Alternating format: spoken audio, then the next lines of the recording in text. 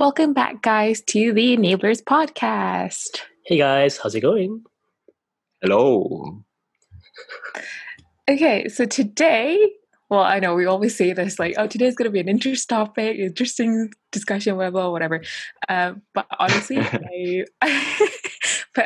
I'm very excited for this episode, for this topic, because I've been researching about it for quite a while now, and I've decided to draft up as a conversation between us. We're going to talk about memories, mental models, and mind palaces. So anything relating to remembering things and the things that we learned from back in school and to what we practice now.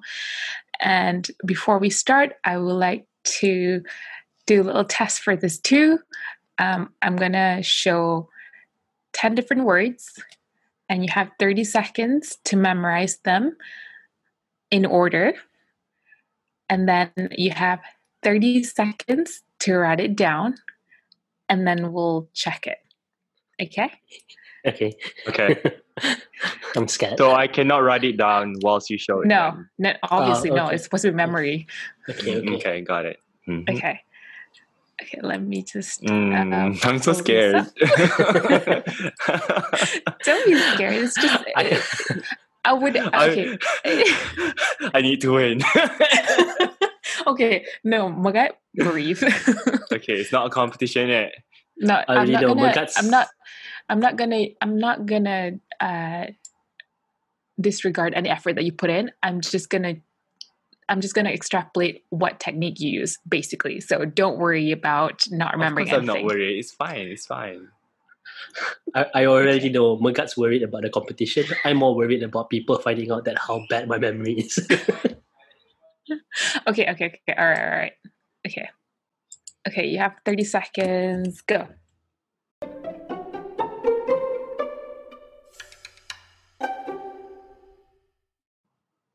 Okay, done. All right, you now have 30 seconds to write it down. Okay, drop the pen. Okay, let's check. I got... I mean, you don't have to say it. It's like just based on whatever you guys gotten. I got 6 out of 10. Are you guys... Okay, that's really good. Are they all... I got 7 out of 10. Okay, are they all in order? Yeah, I got 6 out of 10. I mean, I wrote it out in order, but the ones I got right is not consecutive. Okay. Oh, so I right. got... so you pick. So you say, for example, I got right from number 2 to number 6, and then the last one. Oh, interesting. Okay, cool. Magat?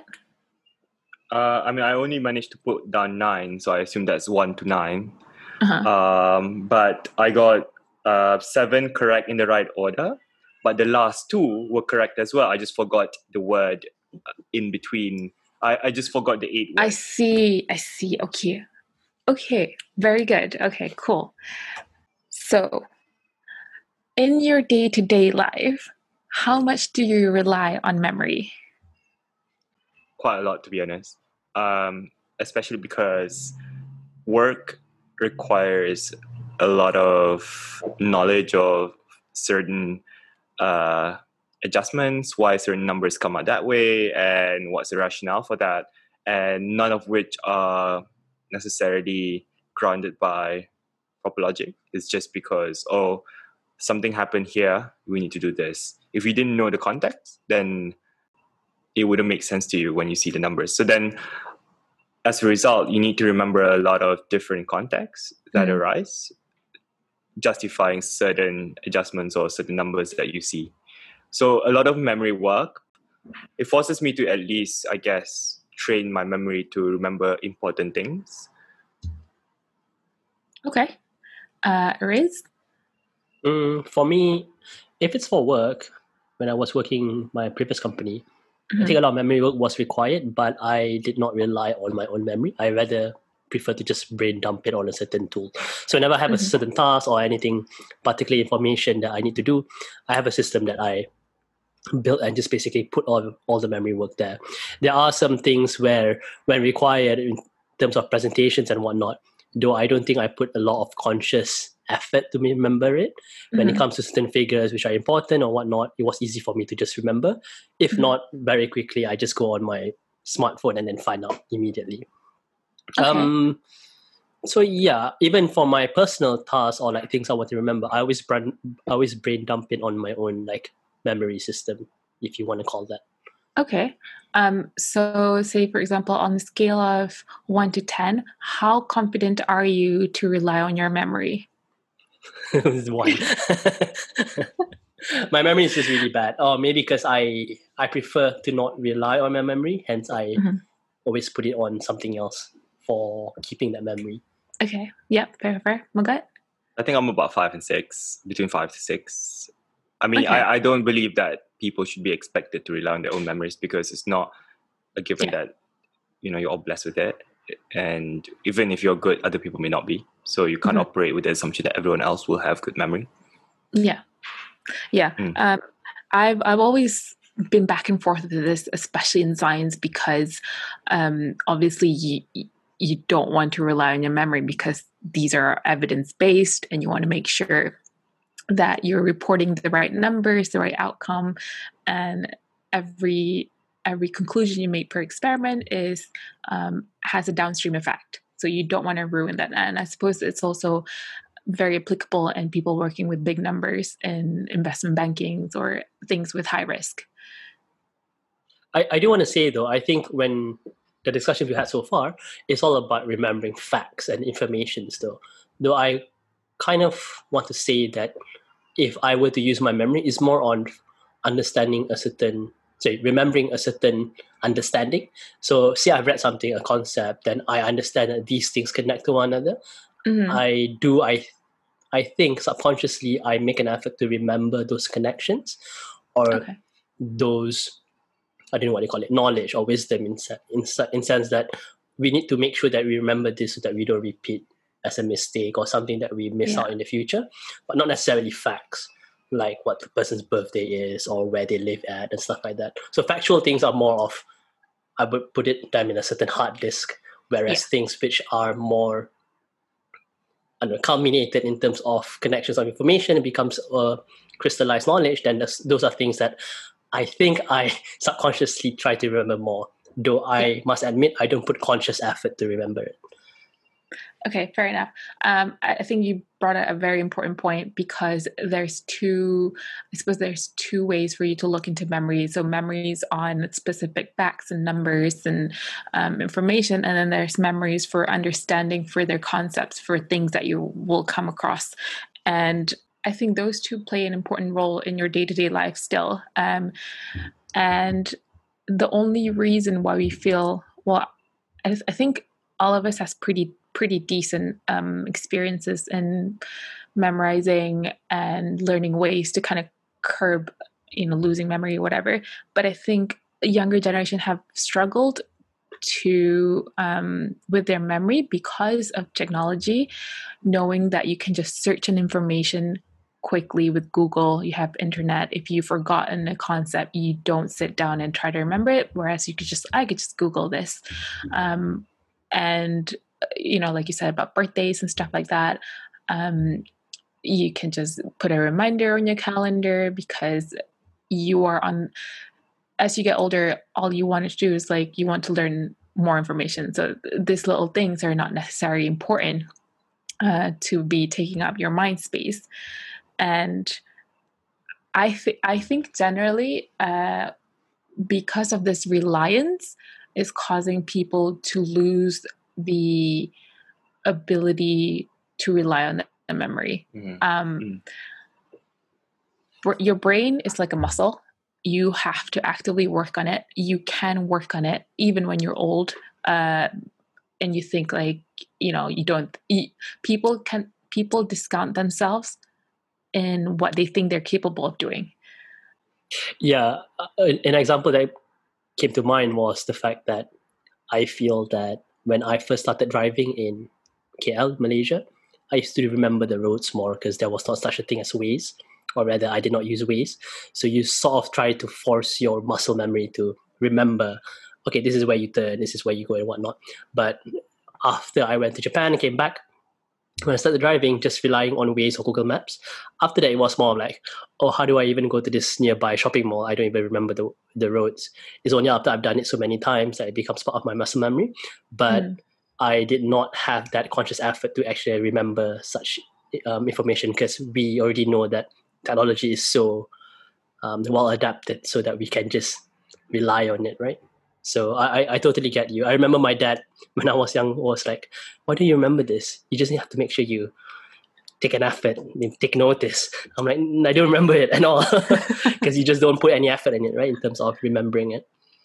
Yeah, exactly. Sometimes I do. It's the only reason why I started looking more into this is because there were a few instances where I felt I was very confident in my memory when in fact it was the wrong memory.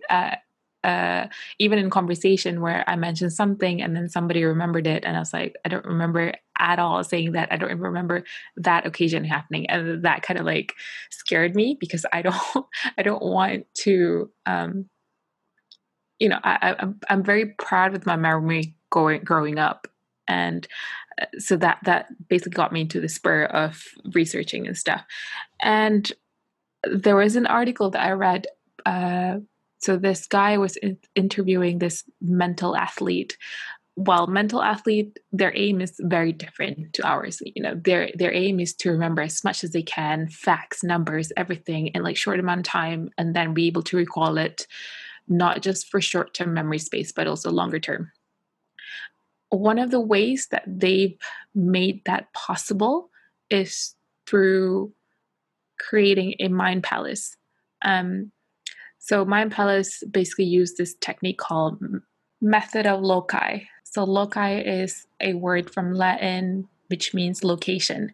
So this mental athletes, they rely on visual memory and also spatial navigation. And I think, Ruiz, you mentioned something about remembering the roads because you have this image of where the landmarks are and knowing what road to take. So our memory, since we were young, we were conducive to learn things in a spatial manner. We remember things based on spatial manner. And that also includes the smell, senses that you have while remembering things, and the emotions that you felt while remembering things. So a lot of the memories that you tend to have is because you felt all the senses potentially. So, why are you smiling? Sorry, I'm smiling because I kept on telling my family before that whenever we go on holidays, I don't really remember the locations we go. But the things which I vividly remember are definitely the restaurants that we eat at. So if they mention about like, oh, we ate this, I don't know, curry or this tempura or something at this location, I'm like, oh yeah, I remember that place. But if they say like, oh, do you remember seeing this temple in Japan? I said, I'm like, what temple are you talking about? So it just relates to, I'm laughing because it relates to the way I remember whenever I go on holidays, because I associate it with my I guess it's my own method of gastro in terms of relating it to food. You laughing. All I could think about is my best memories are all just disappointments. Like I said before, you tend to remember memory that conjure up a feeling or emotions within you. Yeah. No, I mean, oh, wow, it's so strong. Taking back to when I was 7, still remember some of my disappointments. Oh no! I mean, words of advice, petty man. Let that go. So association is one of the very strong ways to remember things better. So these mental athletes, the mind palaces and this method that they use, which is the spatial recognition, spatial navigation, is they created a palace in their mind, but it doesn't necessarily need to be a palace. It can be like a house that you want to create an image that you're very familiar with, like the house you grew up in, or if you've been playing this game and you know the map really, really well, like Mario Go-Kart or whatever, and you remember how to get to one place to another. Right. you have that image in your brain. And what they create is that whatever that they need to memorize, they put it in sections within that palace or house, whatever it's in their mind. So for example, when you first open the door, you have your living room to your left, and that living room have 3 different objects that are very distinct. So a tree, a sofa, and a photo. And so they then associate that objects with whatever they need to remember in order. So when I give you that 10 things, you could correlate those 10 things based on your trajectory, you moving into the houses. So you go into the living room, you have 3 different objects, and they're relating to, what was it? The beard, the object, and I think it was a jacket. And then once you get out of your living room, you're in this hallway, and then you see a kitchen on your right. So then you associate different things in that kitchen. But these has to be very familiar with you, so you don't have to actively having to remember what was in the house, because it's supposed to be in your subconscious already by that point. But this doesn't necessarily need to just be, with numbers. You can use this for other things, but as per practicing remembering things, it takes a lot of effort in the beginning. I personally think initially this is such a waste of time. Like, I don't need to pull up an image in my head to remember things. I could just write down 7 times and just remember and do active recall and stuff. But actually, because your brain is very conducive in remember things with spatial navigation, it's worth a shot. I'm not going to say that I'm great at it, but I'm getting better at it. Which location do you build your palace on? My childhood home, because it's just easy. It's very small. I see. Yeah. But so one of the things that they mentioned is that now kids have a lot of potential location that they can put out in their image, because you play a lot of games, and even creating like houses in your sim city, the same houses, you can even make that into your subconscious if you want to.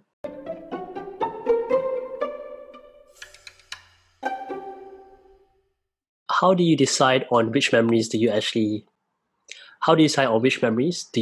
a location in your mind palace?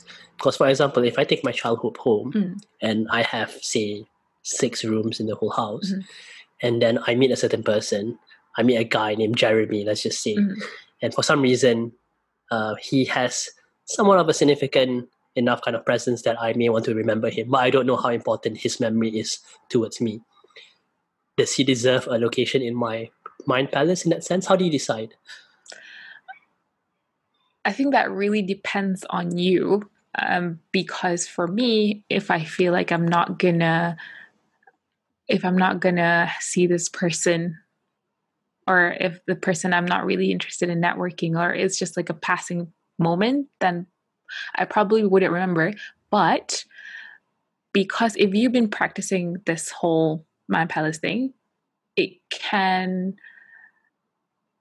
come up in a way that you don't actively have to remember him. You don't actually have to put him into the house, because it's so easy for you to go back into your mind palace that you just put his name in like a corner that you can actually see it over time. But in the beginning, I probably wouldn't fuss about, remembering a person that you don't think is going to put any benefit in your life, or that person will probably get stored in the storeroom. But my issue is that, I've never tried this before.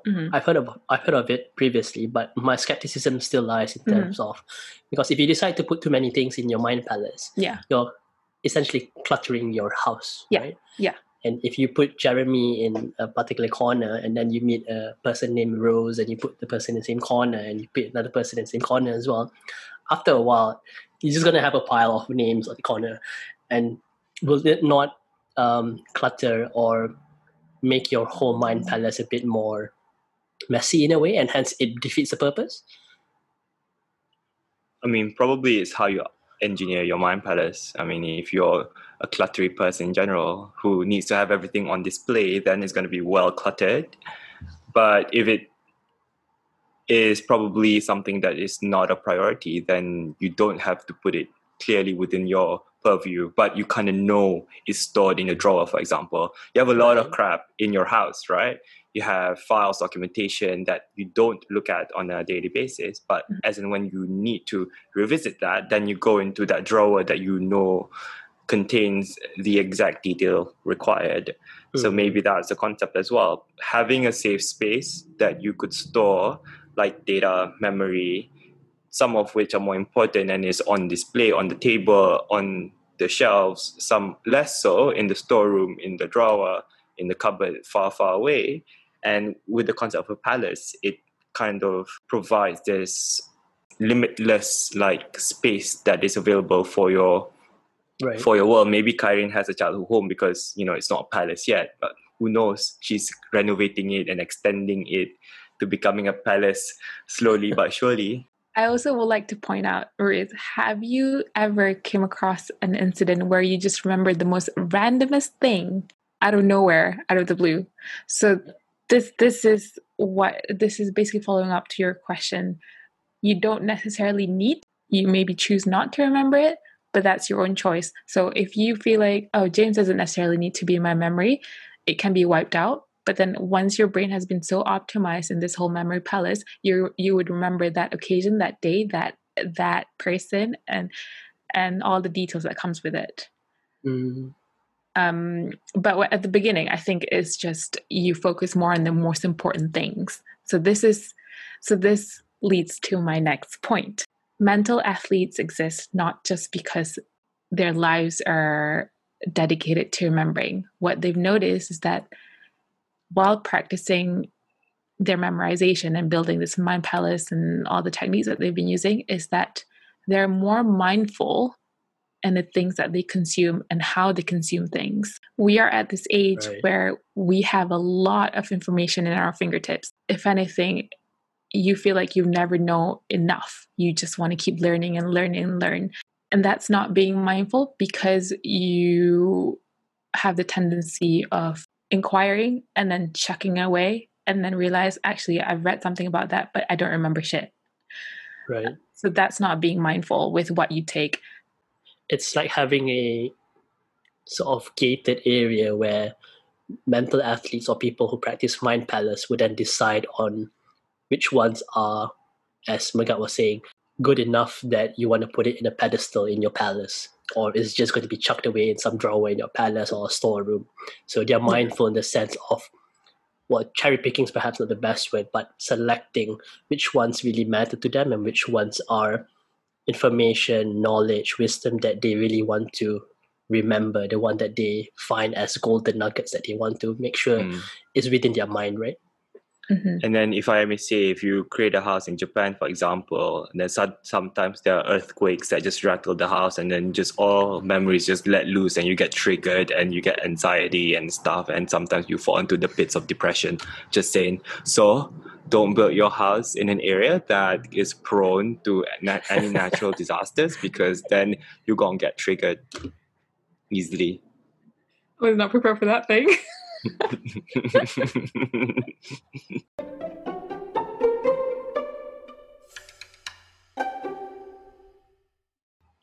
Okay, so we've talked about your reliance on memory and how you can make that better by building these mind palaces. And like I mentioned before, these things take practice. It doesn't sound easy. It sounds like it's a lot of work in the beginning, but it's all dependent on whether you want to, try and practice it. It might work for you, it might not, but if you work on it properly, then chances are it should work. So I think I wanted to go back into our learning style when we were younger. Okay, so so you both have learned foreign languages, right? Ruth, Yes. specifically because you live in the country that you need to practice the language. How did you practice before you actually went to the country? and remembering those words, because I bet Japanese is like a lot more intense than any other language, because you have to know the letters and how to write it and how to actually read it. It's a few stages, right? So when it comes to just remembering the letters, the alphabet of the Japanese language, so they have 3 different alphabets, that was just really a matter of practice in terms of writing. So for me, it was muscle memory. There was also this thing called kanji. So kanji is like Chinese characters, the ones that the Mandarin speakers, Cantonese speakers use as well. For those ones are either writing, and also I kind of associated with visual cues where certain characters will look at like a tree or will look like an animal. So we started using that in the first few months. But after a while, it just became so ingrained because we were trying to use it every day that it just becomes second nature. But after that,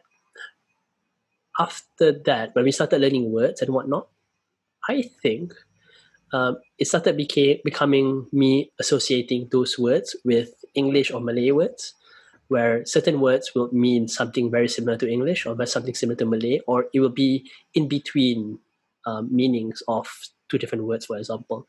So it was me associating with different words. So it always had to do with some kind of association, which later on became second nature when I kept on practicing it. So my way of reinforcing my memory was by association, which was either via visual images or meaning on certain words. Or there was even things like, I remember my senior giving us tuition before, and we'll have a certain word, and the word meant certain verbs, so like certain actions. So we'll sort of practice it with our hands, like, okay, this means this. So every time when we say the word or we try to remember the word, we're like, oh, it was this. Okay, then we remember the word, for example. So it was also always associated with something that I have already have in my brain, unless the word had no equivalent meaning to an English or Malay word. In that sense, then that was just really hardcore, pushing it in and sort of tattooing it in my brain, kind of, because there's no other way of associating it with anything else apart from the contextual examples of using the word. Yeah.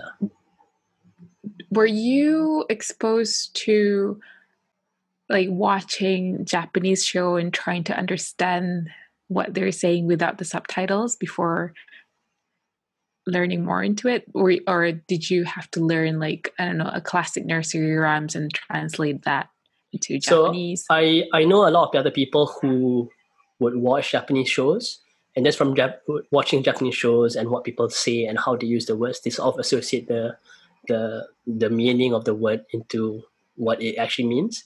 I did not do that, but one effective way of learning language, which I still remember, Mizuno Sensei, so my teacher back in Malaysia in college, a Japanese guy taught us this method called shadowing. So we'll be listening to a radio, we'll be watching a certain show, and then we will just mimic what the person says, but with a lag of about half a second or 1 second after they've said it. So for example, like the sentence that I'm saying right now, you would immediately say it with a lag of 1 second. It's just to sort of, so different languages will have different intonations, and the shadowing method will actually help us remember that. And whenever we come across a new word that we want to use, or the person says on the radio, that's how we learn from just the flow of things. Because the Japanese person, the native Japanese speaker, would say certain things in a certain way, so we will associate it to that flow of conversation as well. Magat, you learned French, didn't you? Well, I think my French learning was a bit short-lived. I enrolled in the class for my third year of uni. It was just a once a week class. It was 2 hours though, at this, in one go. Honestly, it was very tiring. It was too much, especially because it was after classes have ended. So it's about 5 to 7 p.m.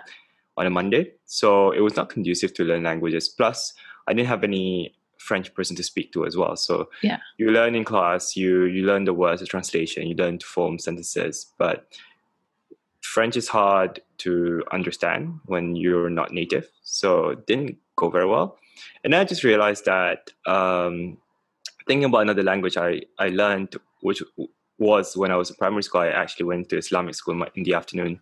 So I did learn a bit of Arabic, and truth be told, I actually did quite well learning the Arabic language back then in terms of my scores for the exams, and it was one of the higher marks, just because, like you said, right, it's like the way we learn languages is, for me, through repetition, through reading it constantly, and then in classes the teachers would always ask you to read it out loud and what does it stand for, and then test you, and then like whoever scores the most correct answers win, and Yeah. you know how I'm all up for that shit, right?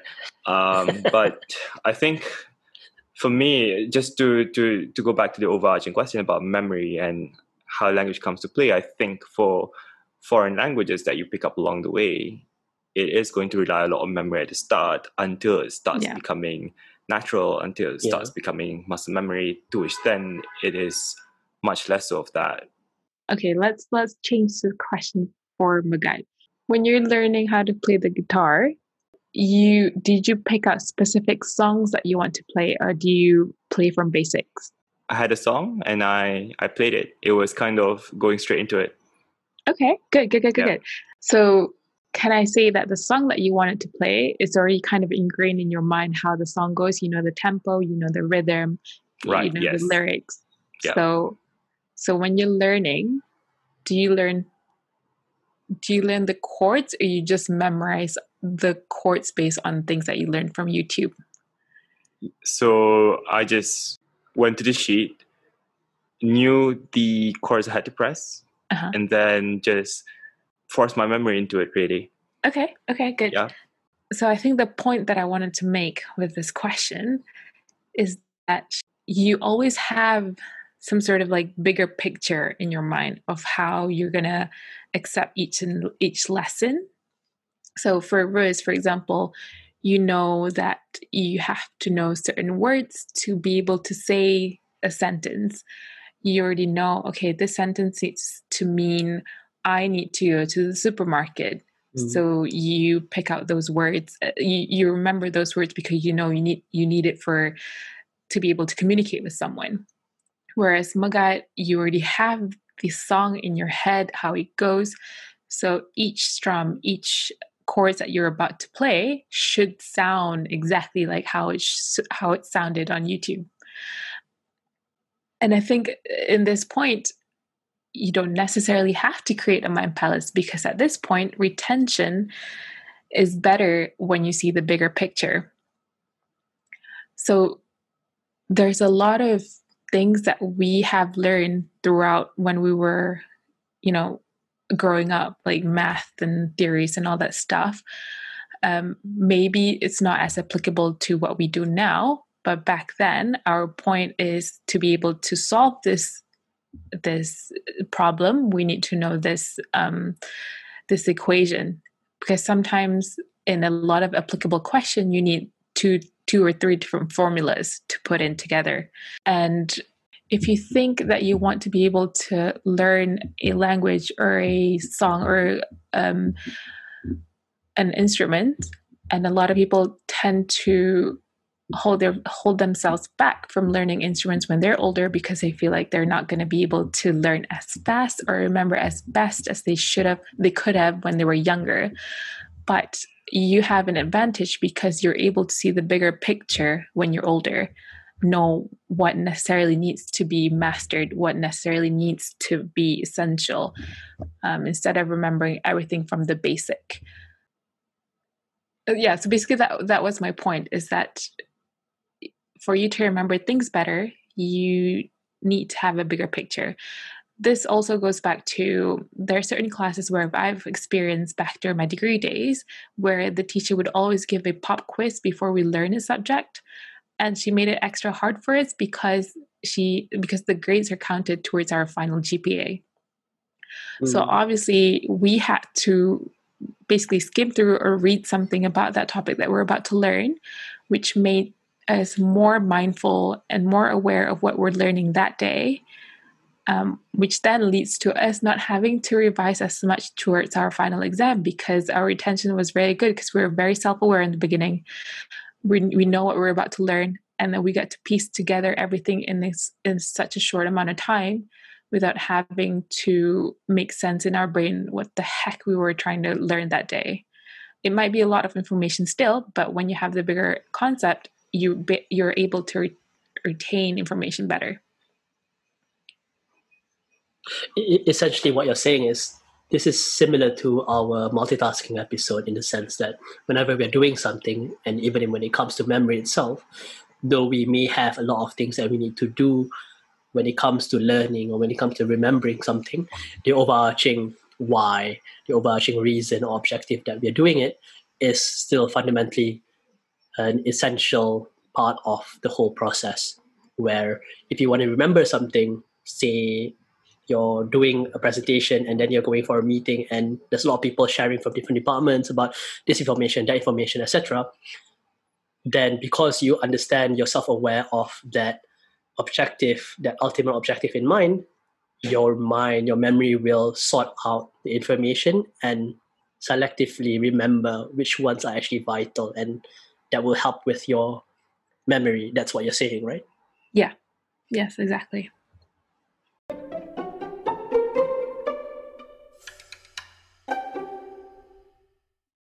So my takeaway from this episode is the one that you mentioned about mental athletes having all these techniques inclusive of the mind palace, is that the reason they have this is so that they are more mindful about any of the remembrance, any of the knowledge, wisdom that they have gained over time, and not just being exposed to the plethora of like information, facts, which are all over us today, but being a bit more selective, being a bit more careful, conscientious about which memory, which knowledge, which golden nuggets do they actually want to let into their minds.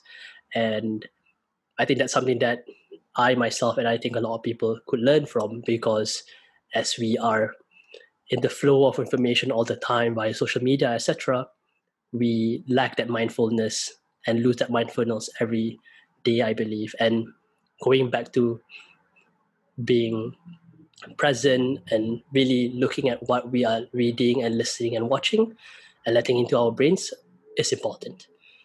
That's my takeaway from this episode. I think for me, it's about opening our minds to, I guess, different ways we could improve our memories. Like, I've heard about this mind palace concept since I've watched Sherlock, and I've not really known about its real-time application. So knowing that it's actually a real way that people use to memorize things alongside other different types of memory methodologies, I think it's probably a good way for me to start rethinking about how I've memorized stuff in the past as well.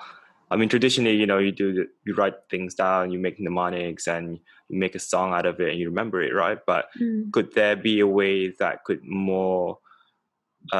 be perhaps more all-encompassing, when songs could not be made, when mnemonics make no sense? Could the solution just be somehow jamming it in your mind palace of some form? So I think maybe I'm going to try and apply that and see if that transcends into some improvements into my life. So throughout this podcast, I've asked these two guys a bunch of different questions. One of them was, how much do you rely on your memory, and what steps have you taken to improve your memory, and what kind of concept of memory do you use at the current moment? And I think I wanted to do this episode basically to kind of create a conversation with yourself, to look into, introspect yourself and see how can you improve to be a better person. Because as much as we don't want to rely on memories, considering we have all the technologies to help us with that, it is also really helpful in time of emergencies. When somebody needed your help there and then, maybe your memory will be proved useful in the long run. So I hope that this whole conversation would start a whole other conversation with yourself. And If you have any question or would like to know more about our resources, feel free to reach us out on the Enablers Podcast. We're both on Instagram and Twitter. Until then, see you guys next week. bye. Bye, guys. Bye.